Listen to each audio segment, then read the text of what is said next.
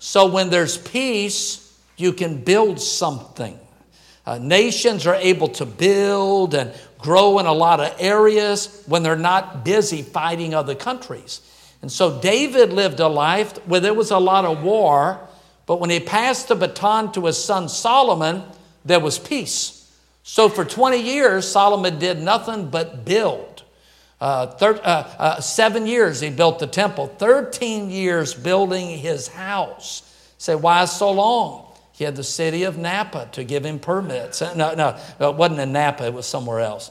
So his name means peace. Now, here's something else that's interesting. God makes, here's the blank, a man for the job. God makes a man to fit the job.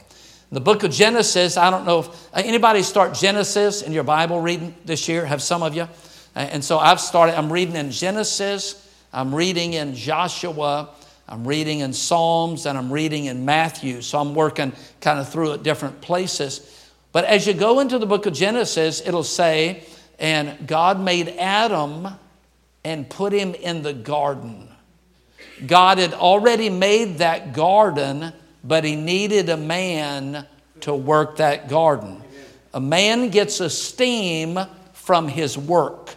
And that's why most of the time, a woman, if she's got kids, if she's married, someone will ask her questions. She'll say, oh, yes, my husband. Or, yeah, one of my kids. And quickly she'll talk about her kids or her mate. A man, what do you do? Baker. What do you do?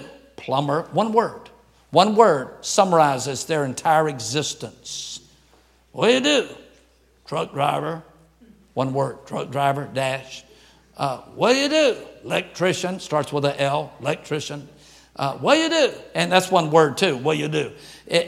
So here's Solomon. Solomon was made, get this, to fit what God had already written in Scripture. Amen.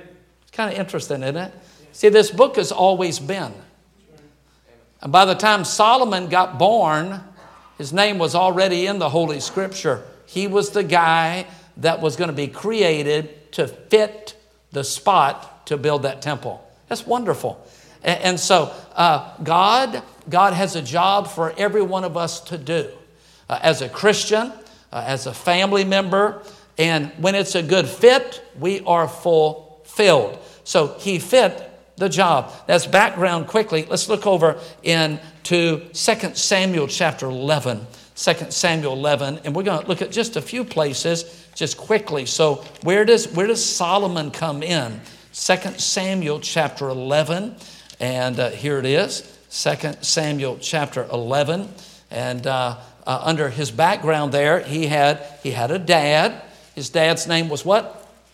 David. So a little background on David. He's the shepherd boy. He's the one that grew up loving God. He's the one that was called the sweet psalmist of Israel. He's the one that had courage that when the king wouldn't fight the giant, the shepherd boy did, probably age 17.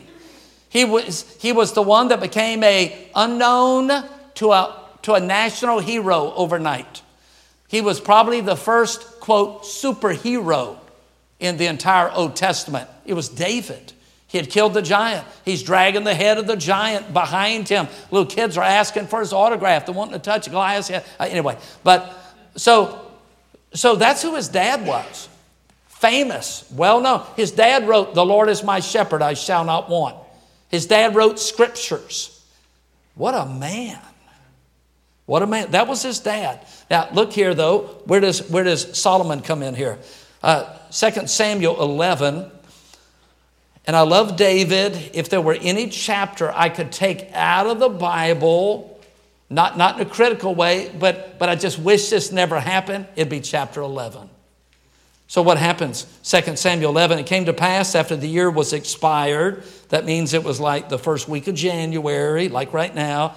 At the time when kings go forth to battle, that David sent Joab and his servants with him and all Israel, and they destroyed the children of Ammon and besieged Rabbah. Notice the negative word, but David tarried still at Jerusalem. He had never done that before. David had always gone out to battle with the soldiers. He was always out in front. He was always involved. He said, I'm going to take the day off. I'm going to sit this battle out. I'm going to skip this one church service. I could go, but I'm just going to sit this one out. Well, he's out of schedule. He's not in the right place. He's not where he should be. Verse 2, it came to pass in an eventide that David arose from off his bed. Why? He wasn't sleepy because he didn't put in a good day's work.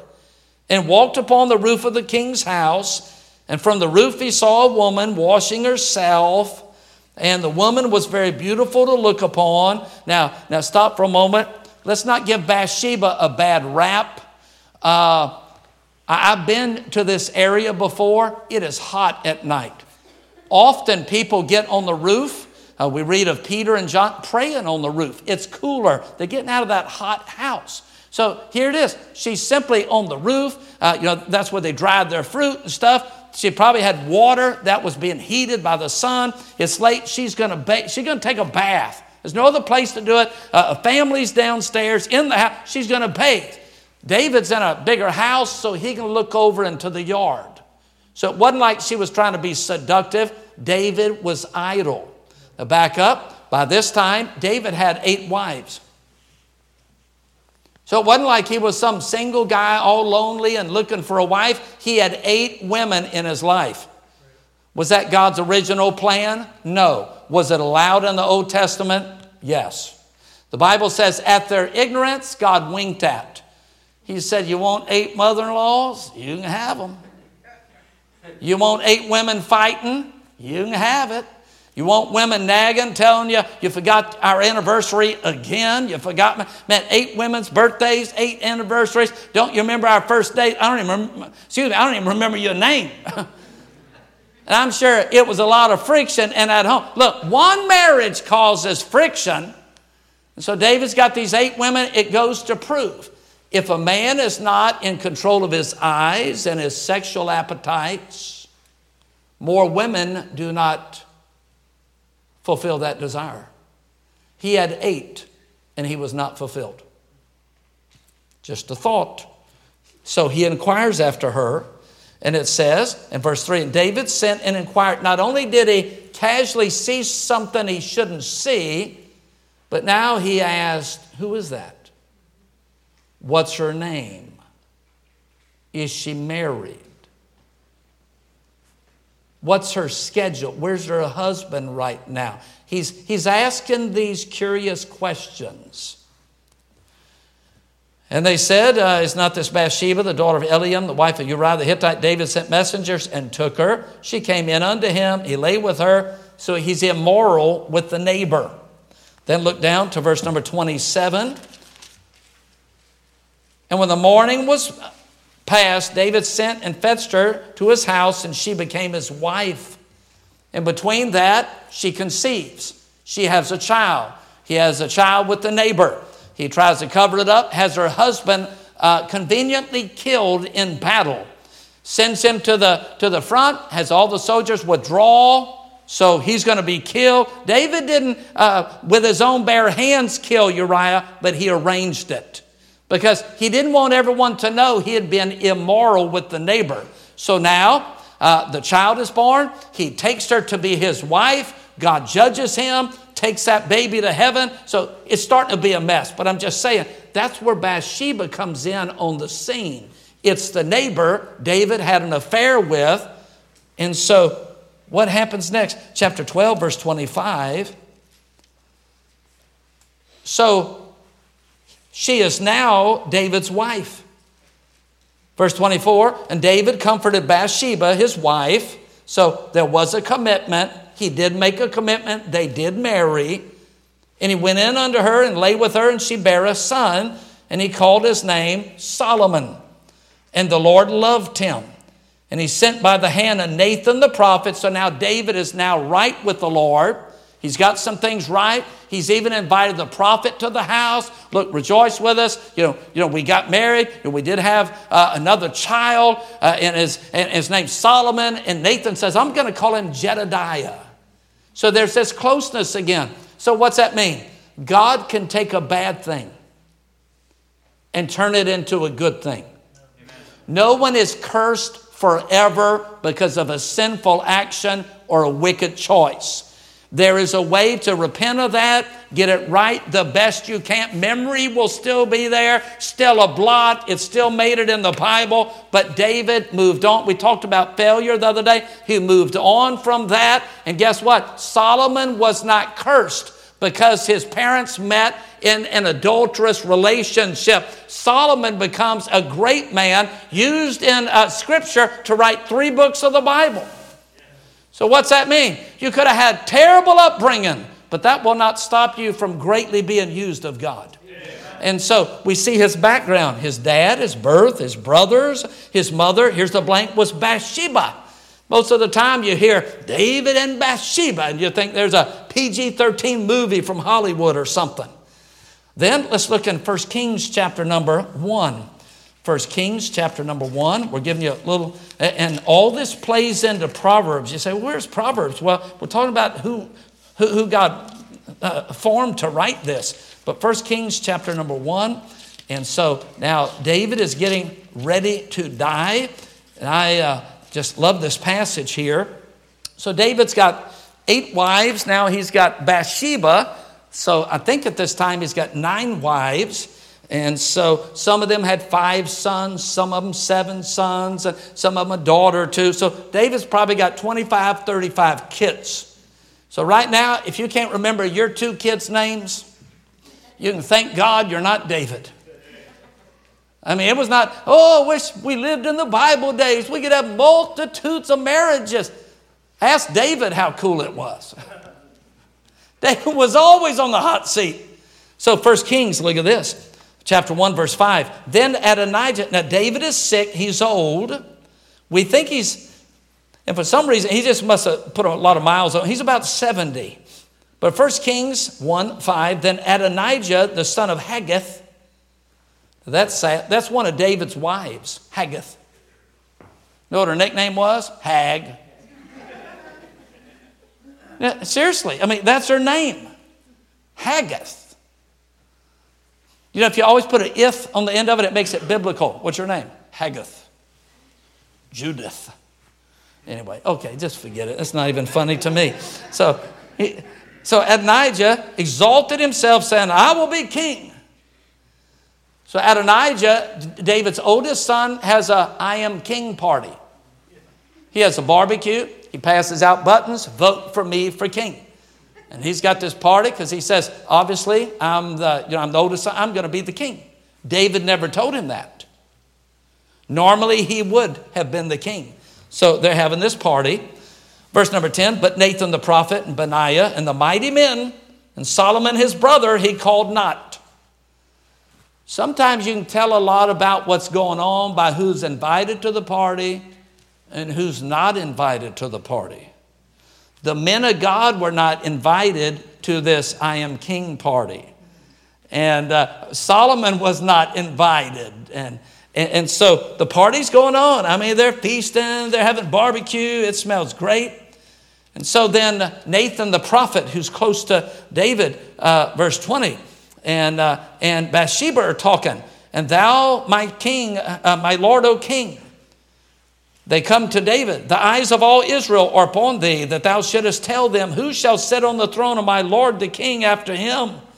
David, you're sick, and everyone's waiting to find out who's supposed to be the next king. See, sheep don't know how to choose a shepherd. Sometimes a nation does not know how to choose a leader. We would call this in Scripture secession. Secession. I think of Dr. Lee Robertson, famous preacher in Tennessee many years ago, baptized 65,000 people, had one of the largest Christian colleges, over 3,000 students.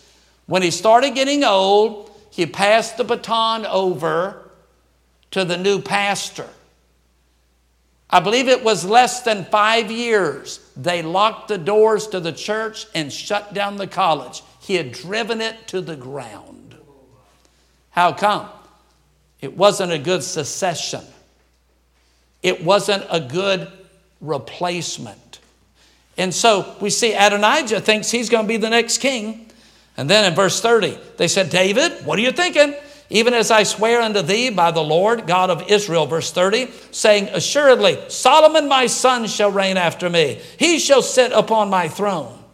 Verse 33, midway, and cause Solomon my son to ride upon my own mule. Verse 34, let Zadok anoint him there king over Israel.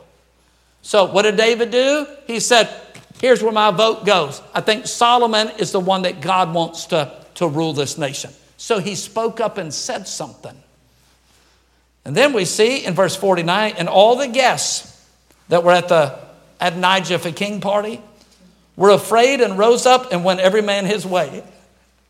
I wrote in my other Bible, the party's over. He's a jolly good fellow. Scram! The king's going to know we were here.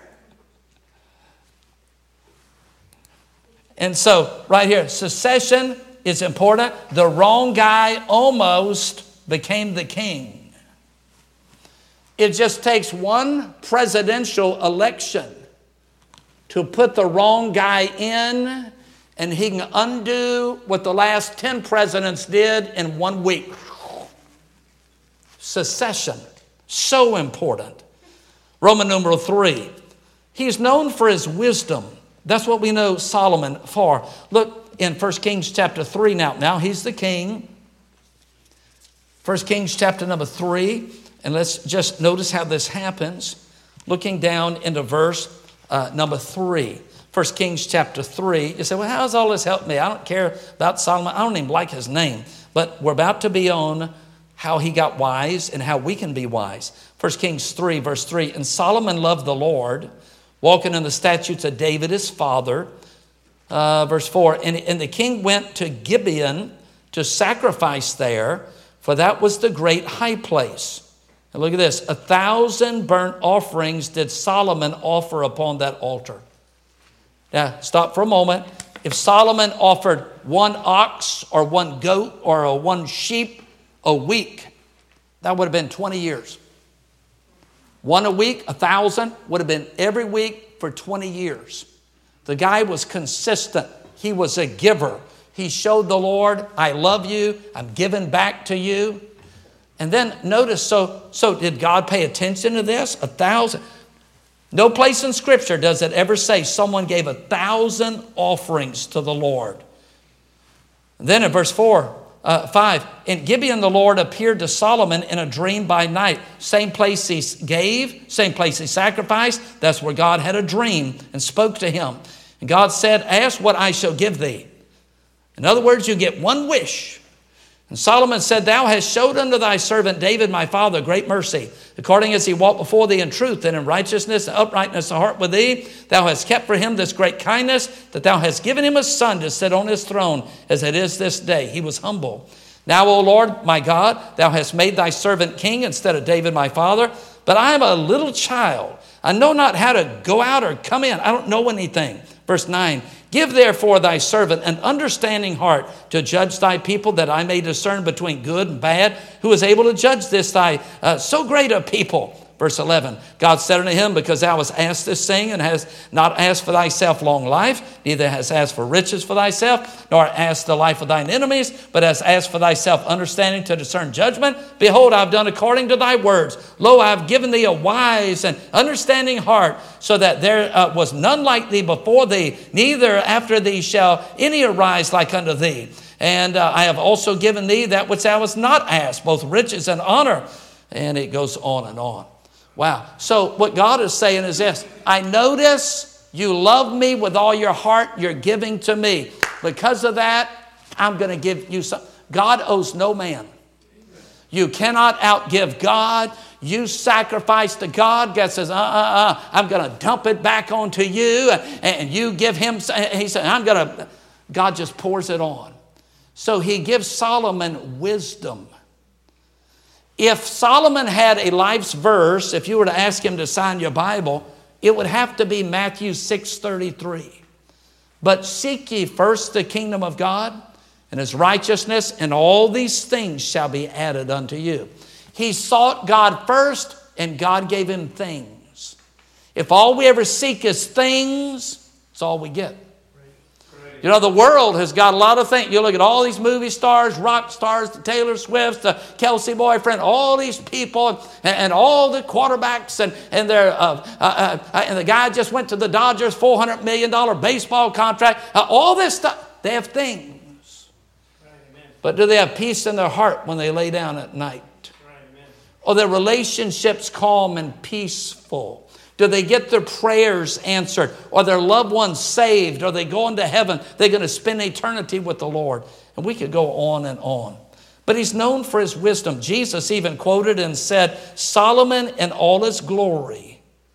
He said, you've heard of the wisdom of Solomon.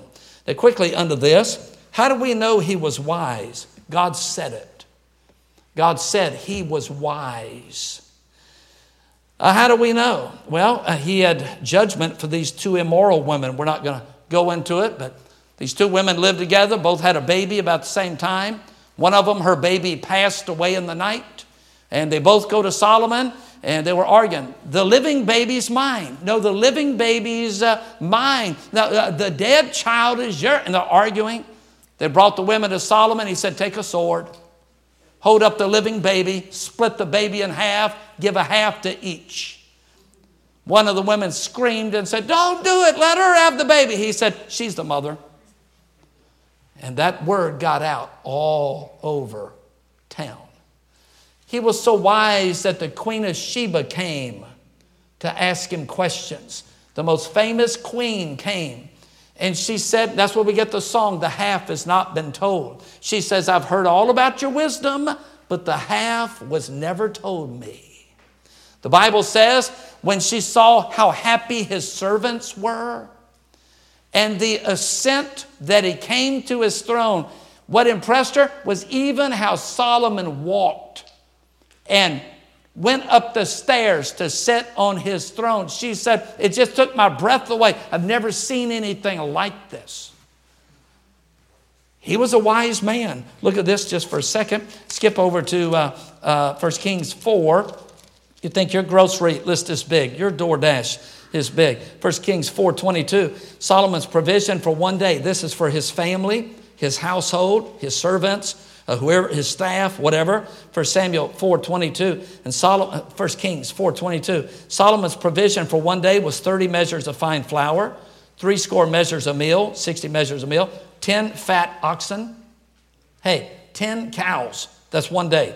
20 oxen out of the pastures, 100 sheep, beside harts and roebucks and fallow deer and fatted fowl. One day's meal. One day. Spread the table. That's breakfast, lunch, dinner. 100 cows, 100 sheep, all these deer, venison. One day's food. I bet he had more than one chef. That's a lot of tortillas to go with that. And then we see a little bit further. Look at this. It says in that same chapter, verse 30, Solomon's wisdom excelled the wisdom of the children of the east country. Verse 31, for he was wiser than all men. 32, he spake 3,000 proverbs. His songs were 1,005. So notice the balance. He spoke wisdom. He wrote songs. Verse 33, he spoke of trees. He was a botanist. And then he spoke of beasts. He was a biologist. He spoke of fowl and creeping things. He knew about rock concerts. Get that? Creeping things. And all people came to hear the wisdom of Solomon from the kings of the earth who had heard of his wisdom. So chapter 5, 1 Kings 5, verse 10. Now he's getting into export. He's a businessman. He knows how to export. He says, Hiram, I'm going to build a temple, and so I need some cedar trees and fir trees according to his desire. Verse 11, Solomon gave Hiram 20,000 measures a week for food for his household. He knew how to trade. And verse 17, they knew how to hew stones, and king commanded. They brought great stones, costly stones, huge stones to lay the foundation of the house. How do we know he was wise? He attracted people who asked him questions. Next, his ability to design and build the temple. I think we have a couple pictures of Solomon's temple here. 7 years, 80,000 workers. 80,000 workers to build Solomon's temple.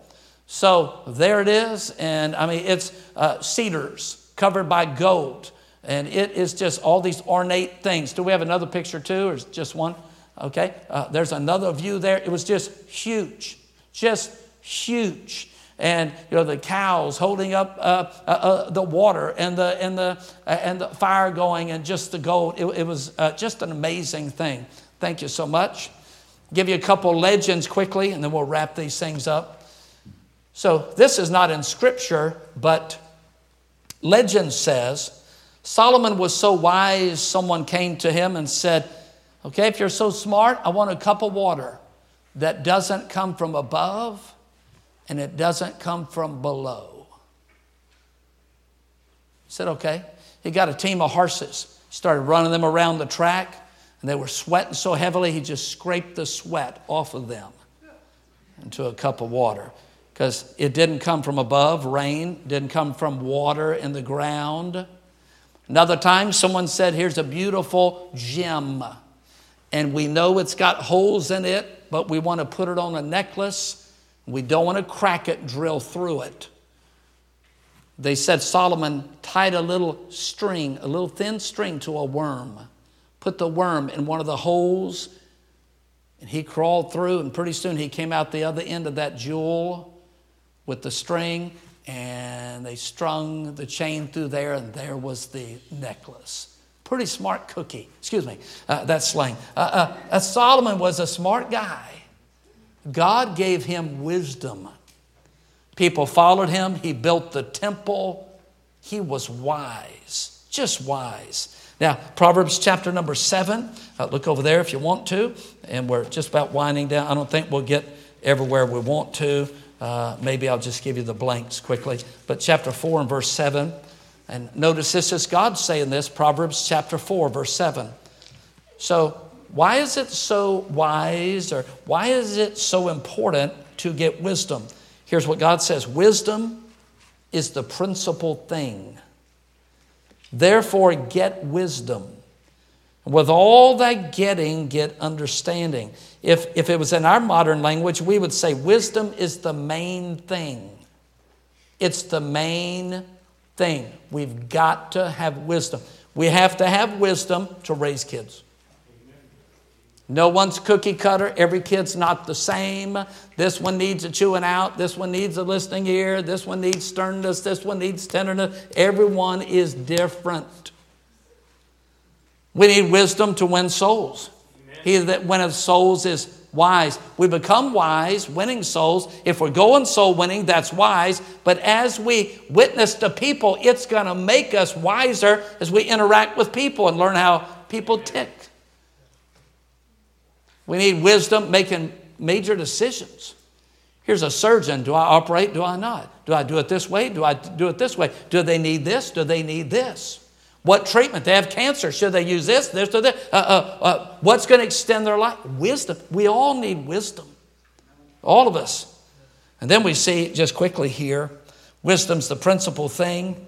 We see that Solomon wrote 3 books of the Bible. Well, let me just give you some blanks. Well, no, I think we're just going to wrap it up there. We'll wrap it up there. Let's pray.